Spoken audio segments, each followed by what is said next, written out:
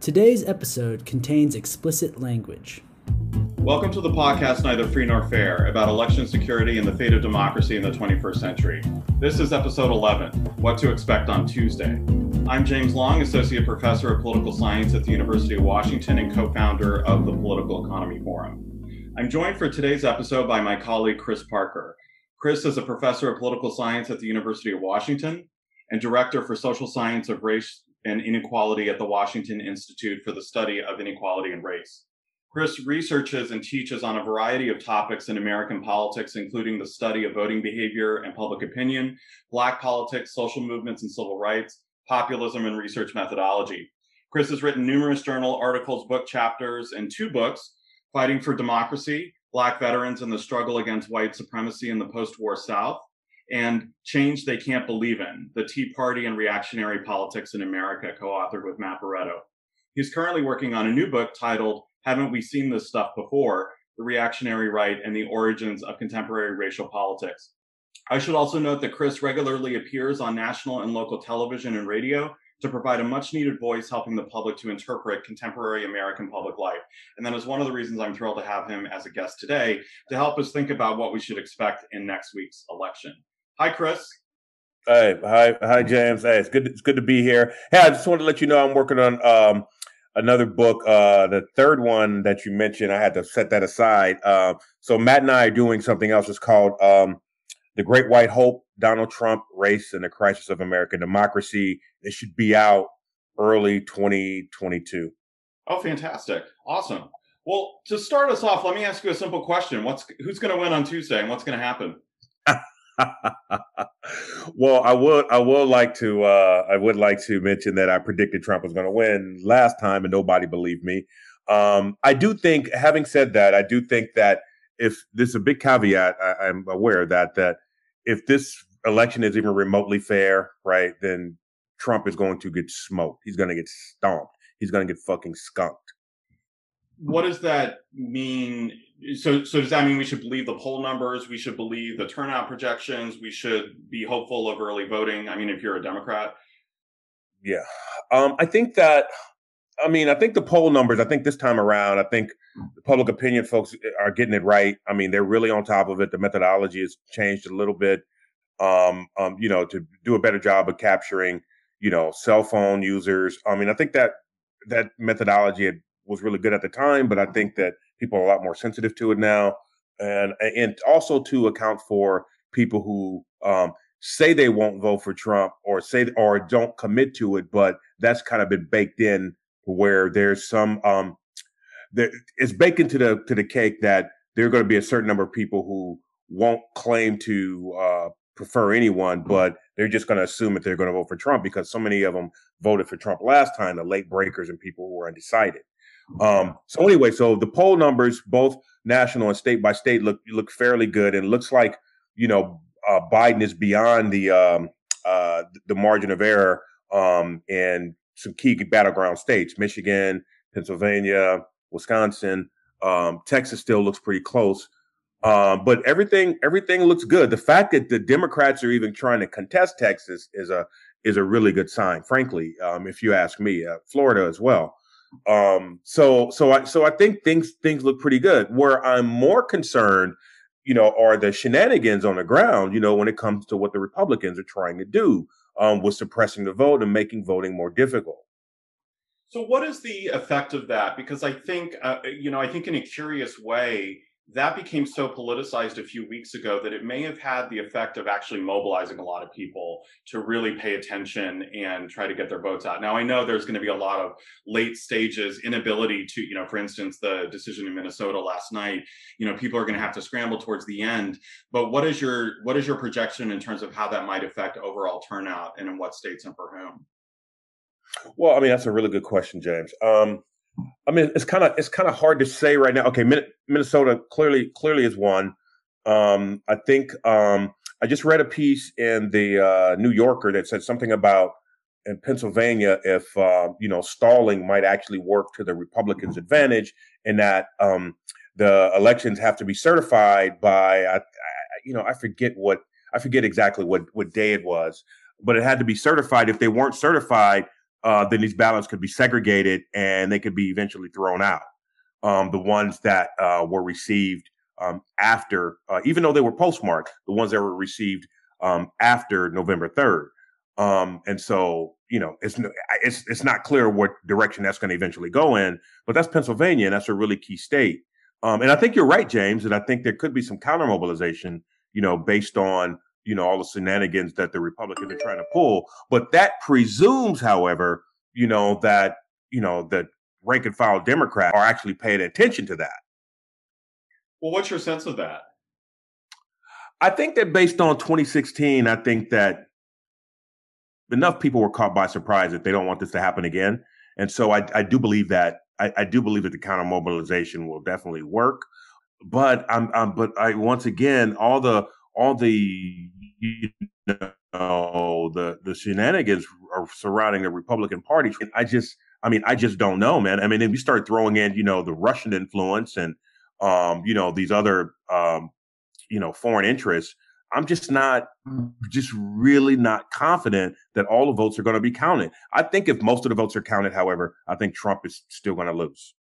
What do you think about this story that Republicans have had a better registration drive since 2016 in certain states, and there might be sort of a disaffected, registered to vote but hasn't turned out recently, disaffected, perhaps non-college educated white voter who might turn out for Trump in this election? Well, I think that the Trump voter is pretty much maxed out, right? I mean, I think there's a ceiling effect that might come into play. I think that if they didn't, I'd be surprised if they didn't vote out, if they didn't turn out in 2016, the first time this guy ran. I'm thinking, just the way that I'm thinking is through, that there's probably a small benefit, because they know what they're getting now. But I don't think it'll outstrip the benefits that the Democrats will get because of this, the fear and anxiety associated with, another term of Trump. And that's one of the things that I've been saying for quite some time, regardless of whether or not you agree with Republicans' tactics or their policy preferences, you got to at least respect the way that they turn out to vote. But the issue is they turn out to vote based on fear, anxiety, and anger. And that's something that Democrats are not accustomed to. And I've been saying this for a long time. The Democrats need to scare the shit out of the base. Well, I don't think the Democrats need to do it now. I think Trump did a pretty good job of doing that. And but to answer your question, James, I do think Republicans are approaching a ceiling effect right now, where there's only so much more they can do to turn out to vote. And I just think there's a lot more room for Democrat turnout to grow. Well, COVID. So COVID is a real reason beyond everything else, a real reason for everybody to be anxious. COVID, to me, is, again, one of these weird things where we saw COVID really affecting mobilization and the ability to count votes during the primaries. About a month and a half ago, everybody started kind of talking about it realistically as in-person voting and mail-in started to roll out.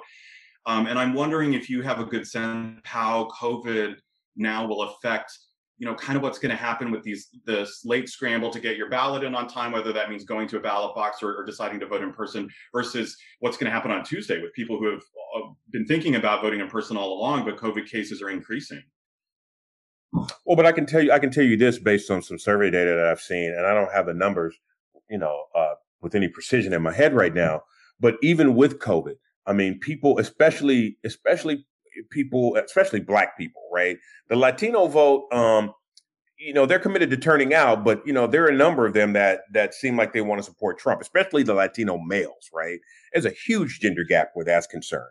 There's a gender gap with the Black community between men and women as well. Like last time, 10% of Black men voted for Trump. Now, having said that, it doesn't seem like COVID is doing a whole lot to dissuade communities of color from turning out, right? Just based on some of the survey data that I've seen. And now, if you want to talk about turning out to the polls, right? There's I'm not too confident in the numbers when it comes to turning out to the polls, right? But what I am saying is that when it comes to their determination to vote one way or another, man, I'm telling you right now, Trump poses an existential threat to the Black community. That I can speak on because I've done some experimental work in that area, right? And so if you frame Trump, now let me be clear. This was pre-COVID. This data was collected, at the beginning of this year, right? So it was before COVID really kicked in here. But so what one of my co-authors and I, what we did was we wanted to see what it would take to get the black vote out. And so what we did was we had two treatments and one control. One treatment was Trump is an existential threat to democracy, right? Then we had the other treatment that Trump was an existential threat to the black community. And then, of course, we had the control. No, actually, we had three conditions. And then the other one was Trump is an existential threat to the working class, right? And then we had the control. And by far, framing Trump as an existential threat to the black community outperformed the other ones, right? By far, right? So the working class frame didn't work. I mean, I knew that wasn't going to work, right?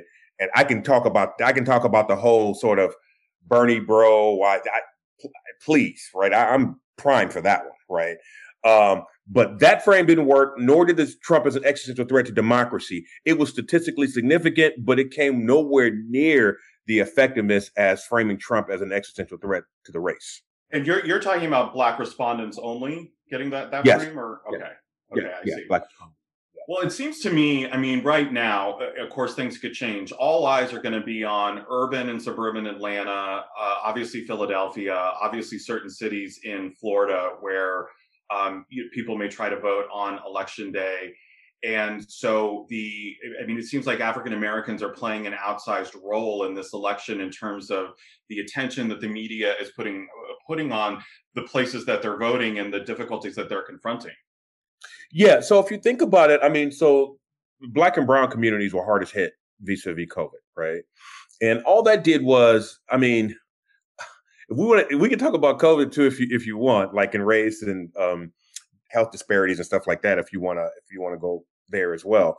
But what that did was black and brown people already knew there were these health-based disparities based on, the relative exposure to it, given how many black and brown people are quote unquote essential workers.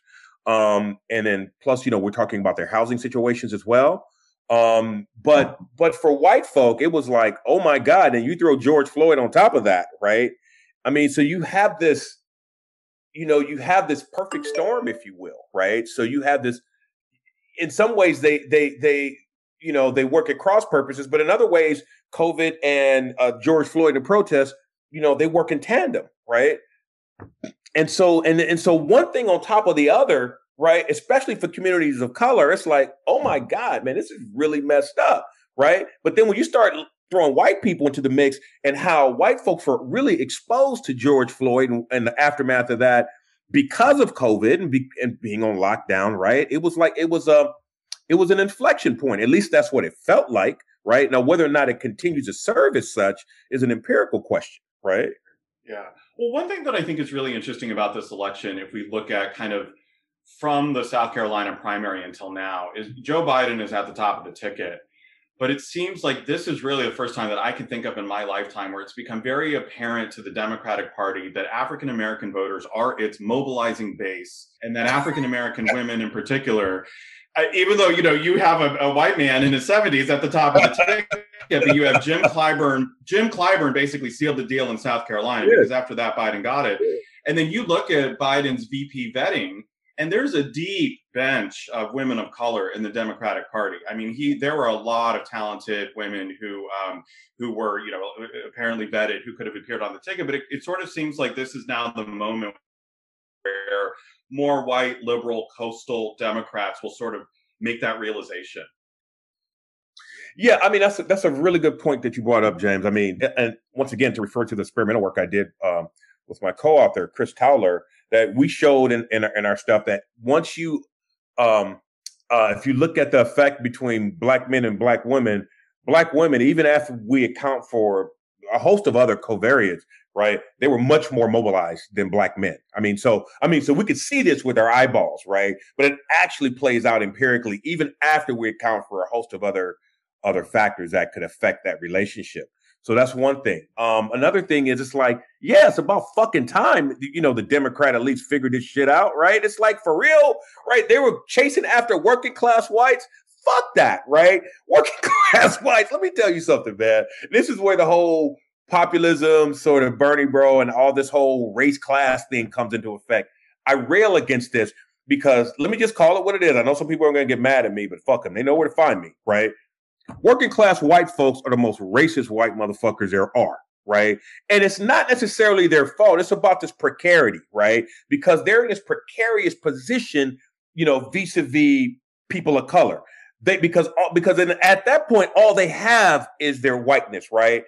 And if we catch up, then that affects how they feel about themselves, right? This happened in the South as well. It wasn't middle class white folks, or the petty bourgeois, right? That were the most racist. It was the working class white folks that were the most racist, right? And it's always been this way, right? Always been this way. So when people talk about this race class narrative, that, oh yeah, but in theory it should work. Of course, you should have this collective class consciousness, right? It should work. It worked in the mid to late 19th century with the first People's Party, the first populist movement, the original populist movement. It worked then, but then Democrats came in and played the race card, right? Boom, done, right? Yeah. And we saw how Black folks were effectively written out of the New Deal as well, right? We talk about Social Security, right? Black folks did. If one was a domestic worker or one who worked in agriculture, which Black people did heavily in both, they weren't covered by Social Security. They weren't covered by Social Security. There's another one I'm forgetting about, right? So when you see some white man come around talking about, hey, let's kumbaya, let's come together based on class, this shit never works.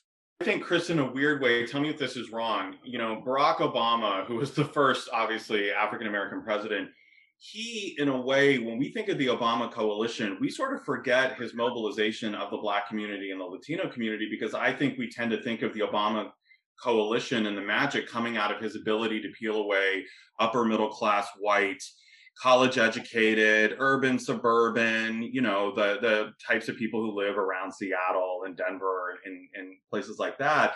But people forget his mobilizing capacity of communities of color. And, that was one of Hillary's problems in 2016, is that she wasn't mindful of that enough, at least in specific states that could have put her over the edge. Well, I think she was mindful of that. I mean, I think she tried to surround herself with people in the Black community. She certainly got enough celebrity endorsements. I think the problem with Hillary was, for Black people of all age categories, right? I mean, there was something about her that collectively we didn't like. So those of us who are older remember the super predator remark, which is not to say, I mean, like I voted for her, right? A bunch of Black folks did, to be sure. But she didn't drive turnout the way Barack did. And I think that was a twofold issue. One, it was because, it's Barack, right? He's the first, Black president, right? So you just have that. I mean, I don't think anybody's going to be able to match that. Maybe Kamala will, maybe, right? If she ever gets to the top of the ticket. But then you also have this negative affect that's associated with Hillary from, once again, Black folks of a certain generation. We remember the super predator thing, right? And then you have Black folks of a younger generation that remember the all lives matter thing. And so, that's not conducive to, really energizing the Black community. I don't care how many celebrity endorsements she had. Uh-huh. So can I ask you about the Supreme Court and the court cases? Because I think this is very confusing for people who are trying. I mean, it's confusing if you're not a constitutional law scholar, but it's also confusing the way it's being covered in the press, in the sense that the Supreme Court is sort of issuing decisions that are really actually narrowly focused on specific points of law that may have a huge effect on the actual outcome of the election. In my read is they're basically saying, by their own admission, they quote unquote don't want to get involved now. They basically want to punt until after election day. And my sense is, because if it is a blowout on election day, the court will never have to really adjudicate any of this, and therefore they don't get drawn into it. But then they're leaving that window open for whatever may happen after the election if there's court cases. So what do you think about that? Yeah, I think your reading is right. Nor am I a constitutional scholar, but I've been law scholar, but I've been trying to keep up with it as well. And you're right. I think they are trying to punt on it, just in case. I mean, look, so Roberts is clearly, well, at least has been apparent to many people, that he's really concerned about the legitimacy of the court moving forward. And that's even going to be harder now, since Amy Coney Barrett, has been added to the court. And the court is just taking on an increasingly political tone. So I think to the extent that he has anything to do with it, Yeah, I mean, I think I do think he's going to try to preserve legitimacy of the court, and they are going to continue to try to punt on these decisions unless and until it's a contested election, and then if it gets to the Supreme Court, right, then I think your interpretation is right. My concern, however, is that if it does get to the Supreme Court and the Supreme Court comes down on the side of the idiot in chief, then oh my gosh, I don't even know. And that's something maybe you're waiting to discuss about what's going to happen post election depending on who wins. And yeah, I definitely have a take on that. Yeah, but go yeah, for okay. So I think in the short term, frankly, it doesn't really matter who wins in the short term because the other side is not going to see whoever prevails as legitimate. And I really think that's going to be a problem. And Trump has laid the groundwork, for trying to delegitimize the election results, should he lose. And he's been doing a really good job of that. I grudgingly admit that, but he really has been. And so if he somehow loses, then I think, people or organizations and people who are supportive of Trump or sympathetic to him, I think they're going to mobilize, right? And I think, militias are sympathetic to him. And so I think there could be, a soft civil war, if you will. Nothing on the order that we saw, back in the 19th century, but there's going to be a lot of urban strife. There's going to be some violence in the streets. I can guarantee you that. And even if it swings the other way, right? If Trump somehow, well, it's just no way he's going to win legitimately, right? I just think so. There are not a whole lot of scenarios outside of no matter what happens, James, this country is going to be a shit show for a long time, right? It's going because, and here's why I say this, James, it's because before Trump won, and I say that with air quotes, before he won, progressive whites didn't really see, all the people who were Trump supporters, right? Or who were people that wanted the country to go backwards in time to recapture its quote unquote national greatness, right? They didn't realize maybe some of them realized they were out there, but they didn't realize there were that many, right? But the people on the right who were Trump supporters have always seen, the progressive legions, right? They've always been visible to them, but it hadn't worked the other way around. Now it works the other way around. Both sides see each other clearly now, right? And I would imagine, that effective polarization is only going to increase, right? We think it's capped out, but based on what happens after this election, it's going to get even worse, right? And that's going to be followed by a period of serious civil strife. I promise you that is going to happen one way or the other. So, and I think we're going to be in this shit show for at least 10 years, right? At least 10 years. This is not going to go away soon, right? I think in the long run, however, James, like the long durée, 15, 20 years, I think the country would be much better off. In fact, if we survive this shit, I think Trump will have been a net good for the country because it brings all of these divisions to the surface, right? One can no longer be gaslit. One is a person of color. If one is an immigrant, if one is a woman, if one is gay, I mean, we've all been gaslit. Like, oh, are you sure sexism is still happening? Are you sure that's racism over there? Are you sure? Well, yeah, motherfucker, I'm sure. You can see this shit now, right? We can all see it now. We have Exhibit A, 1600 Pennsylvania Avenue. How can we avoid that? Well, Chris, let me push back, though, because a lot of this came to the surface in the 1960s. I mean, with civil rights, with Vietnam and all that. And then you get the rise of Reagan in 1980. So I think that's a good point. But the thing is, there wasn't this sort of naked. I mean, back then, we had the dog whistle stuff happening, law and order, right? It wasn't straight up racism. It wasn't straight up sexism, right? Yeah. I mean, yeah, you had all of that going on. We get Reagan. Reagan is a function of, it's the culmination of the post-war conservative movement, right? So we had, what's my man's name who founded National Review? Bill Buckley Jr., right? Founded National Review in 1955, right? Which served, and let me describe what post-war conservatism was. Post-war conservatism put together three strands of what was going on the right. You had this sort of religious conservatism, right? You had this sort of business conservatism, right? And you also had this national security conservatism, right? Now, the business and the religious or more traditional conservatism, they don't really cohere really well, because business conservatism or something closer to libertarianism is really about, the atomized individual in society, right? Well, the religious conservatism or more traditional conservatism is more about the community, right? We all need to learn our place, our respective places in the community, right? We need to get in where we fit in, right? These two things don't necessarily go together. But you know what made them go together is the Soviet threat, right? Because the Soviets were against religion, or they were secular, right? Number one, so there was fear associated with that. They were atheists. So supposedly they were atheists. Yeah. Right. Okay. Yeah. No, you're right. That I didn't want to go that far. Take them at their word. I don't know if that's true. Okay. I don't want to go that far. But yeah. So they were atheists, right? And they were socialists, right? Which runs completely counter, to this small government. So everything in American life is not God and not socialism, for sure. I mean, God. That's right. Yeah. That's right.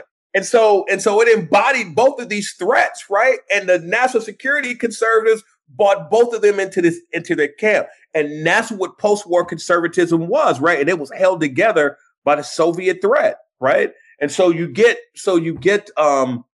so Nixon loses in 1960, right?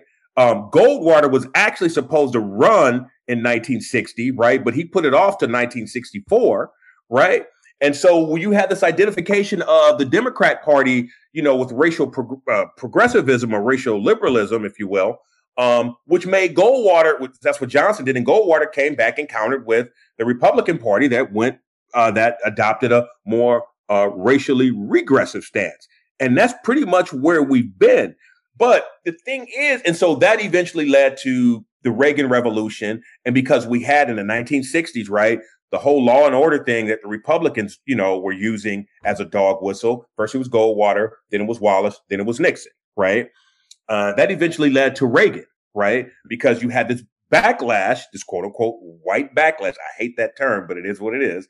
This white backlash to the urban crisis. I refuse to call them riots because I think, all of these are political terms. The urban crisis that happened because white people were like, hey, you guys got what you wanted in 1965 with the Voting Rights Act, 1964 with the Civil Rights Act. So why are you guys complaining? Well, this stuff didn't apply beyond the South because the South was so repressive, right, that the South needed that kind of big state federal government intervention. But beyond the South, you didn't have de jure segregation like you had in the South, right? De jure meaning by law, right? You had de facto segregation, meaning by custom. So all this stuff was still going on. Segregation by custom, discrimination, which was part of segregation, right?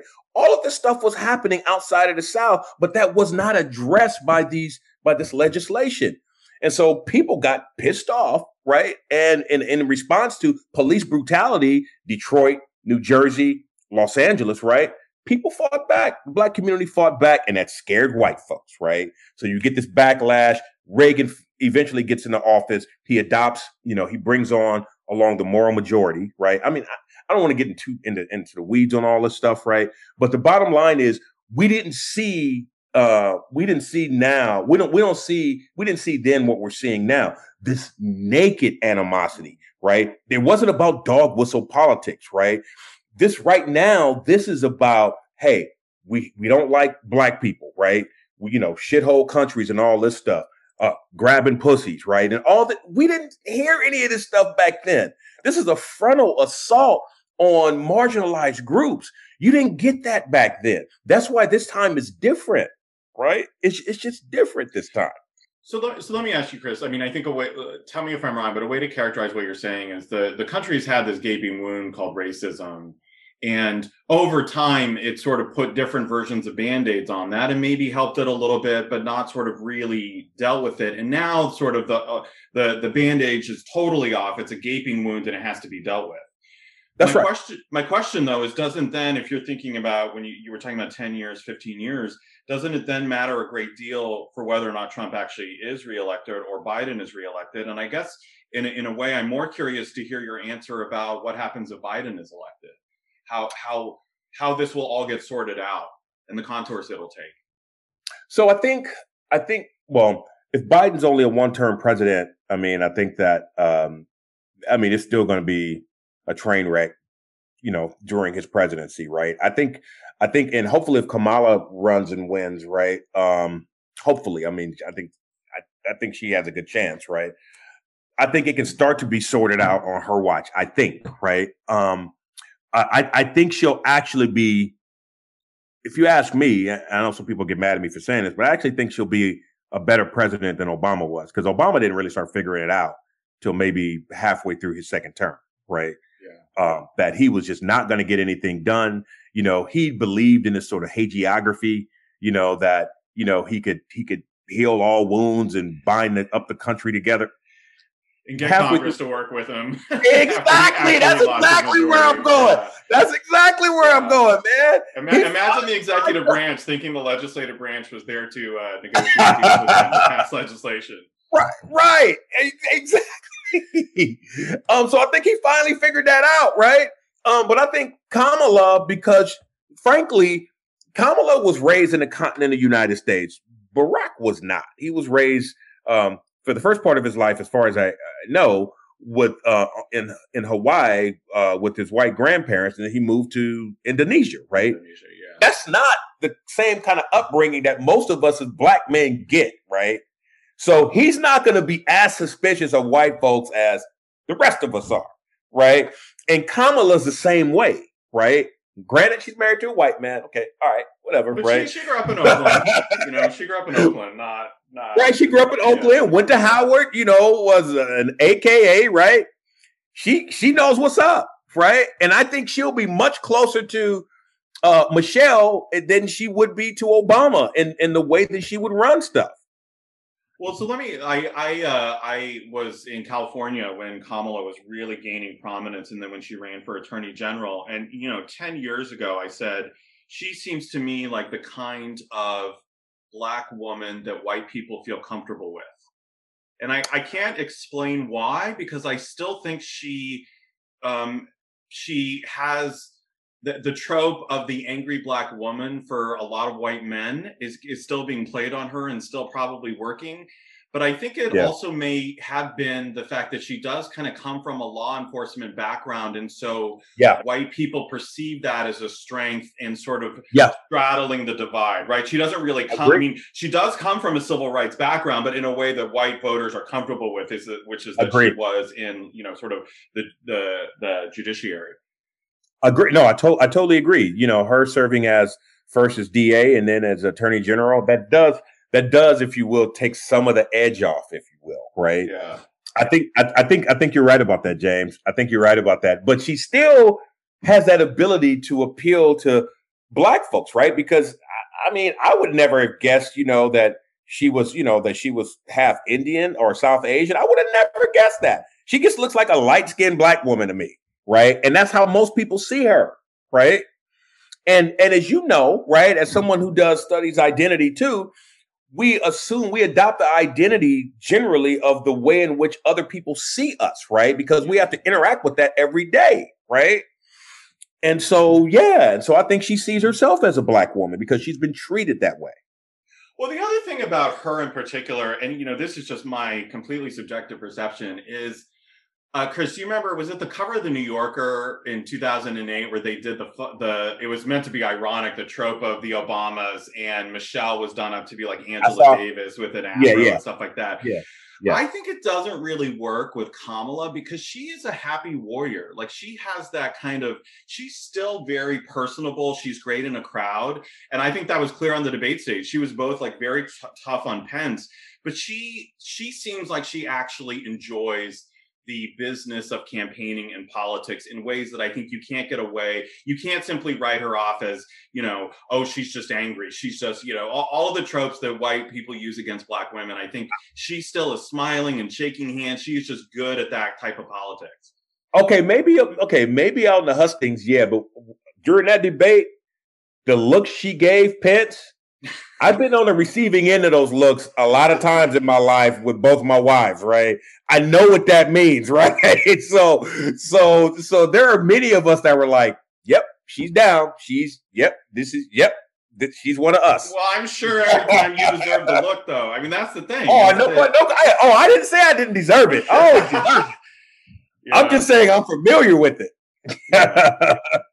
Okay, so let me ask you about violence. There's a lot of, I like to remind people that election violence actually was a very common theme. I mean, both over intimidation, but actual campaign violence, election day stuff, 1700s, 1800s, really until the progressive era, the women start voting. And so it becomes a little bit taboo. But people are really talking about like actual pre-election and election day violence for the first time, I think, in a while. Is that a concern at all for you? Where are we likely to see that? Is it going to be a widespread problem? I think it just really depends on where it is. I mean, I think maybe in some battleground states or swing states, it could be a problem. And when I say swing, I mean, states that might flip to blue, right? So we're talking about maybe Georgia, Arizona, maybe some in Texas. I mean, where you have these open carry laws, right? I mean, for real, right? I mean, it maybe not necessarily out and out violence, but certainly the threats of violence, right? But both sides are mobilizing pretty well. I mean, there was a call. My best friend, who's a cop, he's going to go to Arizona because they've had a call out in Arizona, for people who are either law enforcement or attorneys, right, to do poll watching. Yeah. And so I think there's going to be some tense times at the polls, right? But I don't really think there's going to be widespread violence at all. I think it'll be more tense in red states that may flip to blue. Uh-huh. How much do you think, if this goes to a post-election mess, and you were talking about, really between November 3rd and the inauguration being tense, how much of the Black Lives Matter and the protest and mobilization around racial justice do you think will play into that? In the sense that, people on the left, particularly communities of color, are mobilized, but mobilized recently. They know how to conduct a protest under COVID. They know how to do it peacefully. They know how to do it legally. And there's just kind of this, and that all, I think, got put aside a little bit, like put on hold as we wait to see the election. But it sounds like that valve needs a release somehow if this gets contentious. I think it will. I think if Trump tries to steal the election, I think you will see. I think there will be some widespread mobilization, right? And I don't think it's necessarily going to be peaceful, right? There's a Black group in Atlanta, Georgia, who has armed themselves, and I don't recall the numbers, right? But they were, I think this was maybe last month, right? They put on a pretty large scale demonstration of marching in Atlanta. I mean, they had AR-15s too, right? Oh yeah, I remember that. Yeah. Yep. I mean, look. I mean, Black people. That's when white Americans start to look at that Second Amendment again and think about. Wait a minute. It's a well-regulated militia when it's right. Black Panthers are not a well-regulated militia. No, exactly. People walking down the street with an AR-15. That doesn't sound well-regulated to me. Exactly. When they descended on Sacramento in the 1960s, right?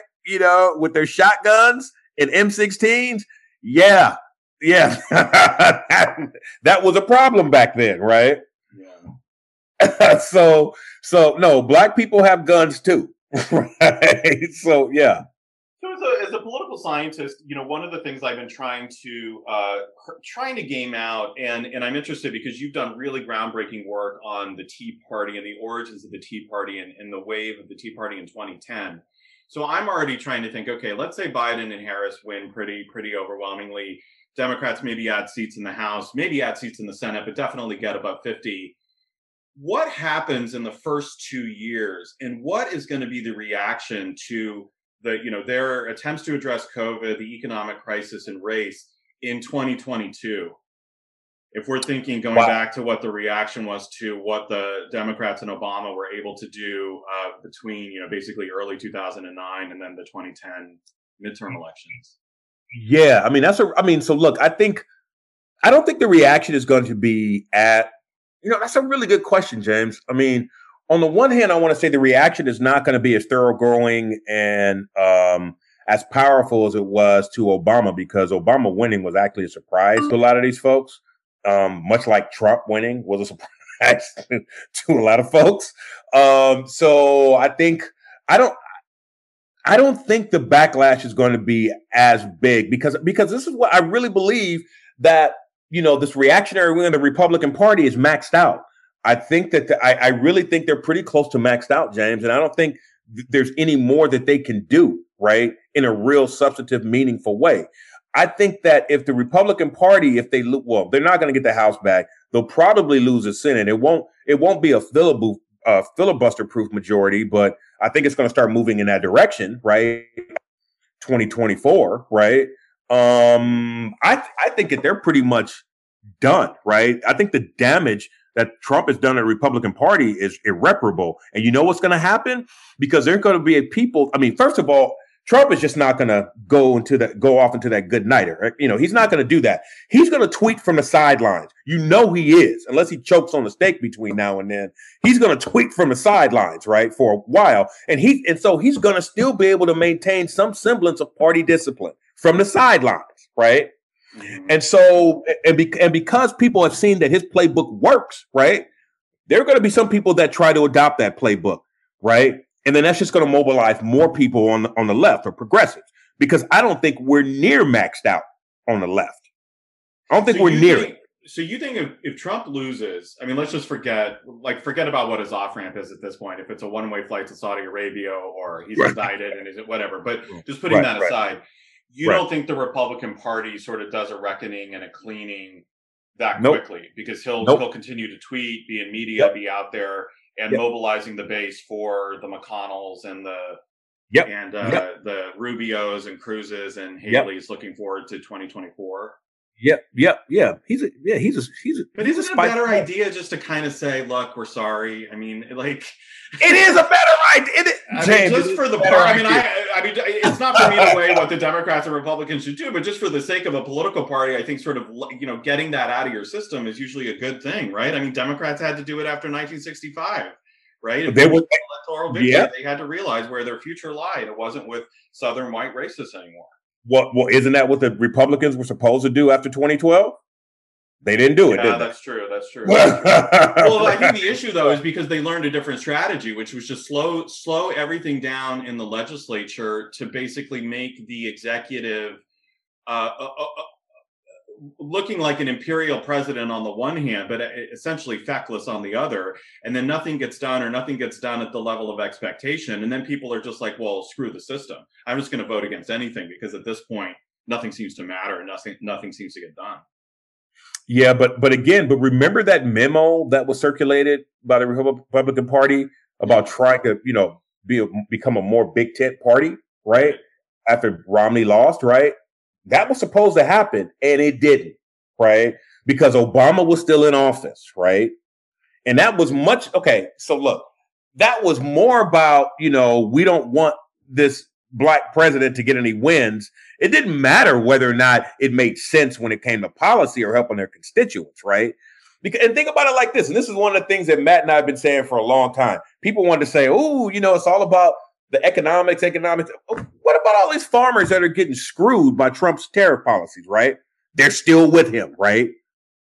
Mm-hmm. It's not about material self-interest, right? That's not what this is about. And Trump is going to continue to mobilize this symbolic self-interest, this idea that we are losing our country. He's going to continue to mobilize that shit from the sidelines, right? And he's going to continue to discipline the Republican Party. Right. And they're going to keep running these. People are going to pick up on this, man. They're going to try to, adopt the Trump playbook. And it's just going to continue to marginalize the Republican Party. Well, then, so where are the national security conservatives going to go? The Lincoln Project, the sort of, I'm not saying Mitt Romney, the person, but the sort of, low taxes, low regulation, but otherwise kind of moderate. Where are those voters going to go after this election? I mean, if we trust that they're actually going to vote for Biden, which they say they are, but I wouldn't. I think that I'm thinking about the Lincoln Project and no, those guys probably will, right? But you have these hardcore Republicans, who are just so attached to the party that I don't think they could see themselves voting for Biden. I think they'll just sit it out, right, until the party gets its act together, right? And I don't know. I think 2024. I mean, I think 2022. I think the Dems are going to retake the Senate. 2024, it's all over. Republican Party's going bye-bye for a long time. They're gonna be in the same position they were from the 1930s to the 1970s, roughly, damn near in a permanent minority. Well, I mean, it took the Democrats until, I can't remember who said it, but it was the Republicans were running against Jimmy Carter up until 1992. They were able to sort of use the stink of Jimmy Carter to run against the Democrats from 1980 to 1992. It seems to me Republicans are very short-sighted if they think the stink of Trump is going to be gone by 2024. I think it's going to take a long time. Yeah, but what I'm saying is, but they're going to be too scared to run away from him. Yeah, because he's just going to tweet from the sidelines. Right? That's all he's going to do. Somebody's going to give him a massive contract. I don't know if it's Fox or maybe he starts his own network. And that's what he's going to do. He's going to hammer away at these Republicans, man. Well, I think, I think what's going to happen is I think a lot of the money for his media empire could come from abroad. And it's going to hurt Fox News because why would you watch Fox News when you can watch the real thing? He's going to have a hostile takeover, essentially, whether it means that they buy OAN or launch their own thing. It's going to be interesting because why would you watch Fox if you can watch Trump? Because the only reason you watch Fox now is because that Trump watches it and they know that he watches it. I think it would take a while for Trump to steal enough viewers away from Fox really to hurt them. I mean, because they just have such brand name recognition right now. Right. Fox, it'd take a while. I mean, look at what happened to Glenn Beck, right? So where is he now? He's on some cable, I don't know where he is. Yeah. Chris, I thought I would end kind of big picture because, you not only study kind of contemporary politics and populism, you have a very well-informed understanding in your research of historically that path through American history. You've also studied sort of the rise of populism in Europe and other countries. Kind of big picture, where do you see the trajectory of democracy generally in the United States? And are you afraid of democratic backsliding and further erosion of institutions? Or do you think this has just been kind of a stress test that the United States will come out of a lot stronger? I think eventually we'll come out of it stronger, but not in the short term. I think it'll take a while to get beyond this. I think that, there's been some recent work. So think about it like this, man. This is just really ironic because this country was essentially built on racism, right? It was literally built on racism, right? Now, this country is going through its worst stress test, as you say, since the Civil War, which was based on slavery, right? Trying to eradicate slavery, but not for the moral reasons, but just because it was unfair competition, right? But let's leave that aside for right now. And I think it's going into a decline for right now because of racism, among other things, there are other things that put Trump in office, but it was really centered on racism. And more recent work on effective polarization suggests that racism is the most important division in society, right? And so I think it's a really ironic situation that we're in because of racism. Country was built on racism. Country's on a decline because of it. Right now, having said that, I do think that in the short term it's going to be hard. In the long term, I think democracy will rebound. But I don't think for people to say, "Oh, I want it to go back to the way it was," that's not something that I desire, right? Because people like me didn't have it so good.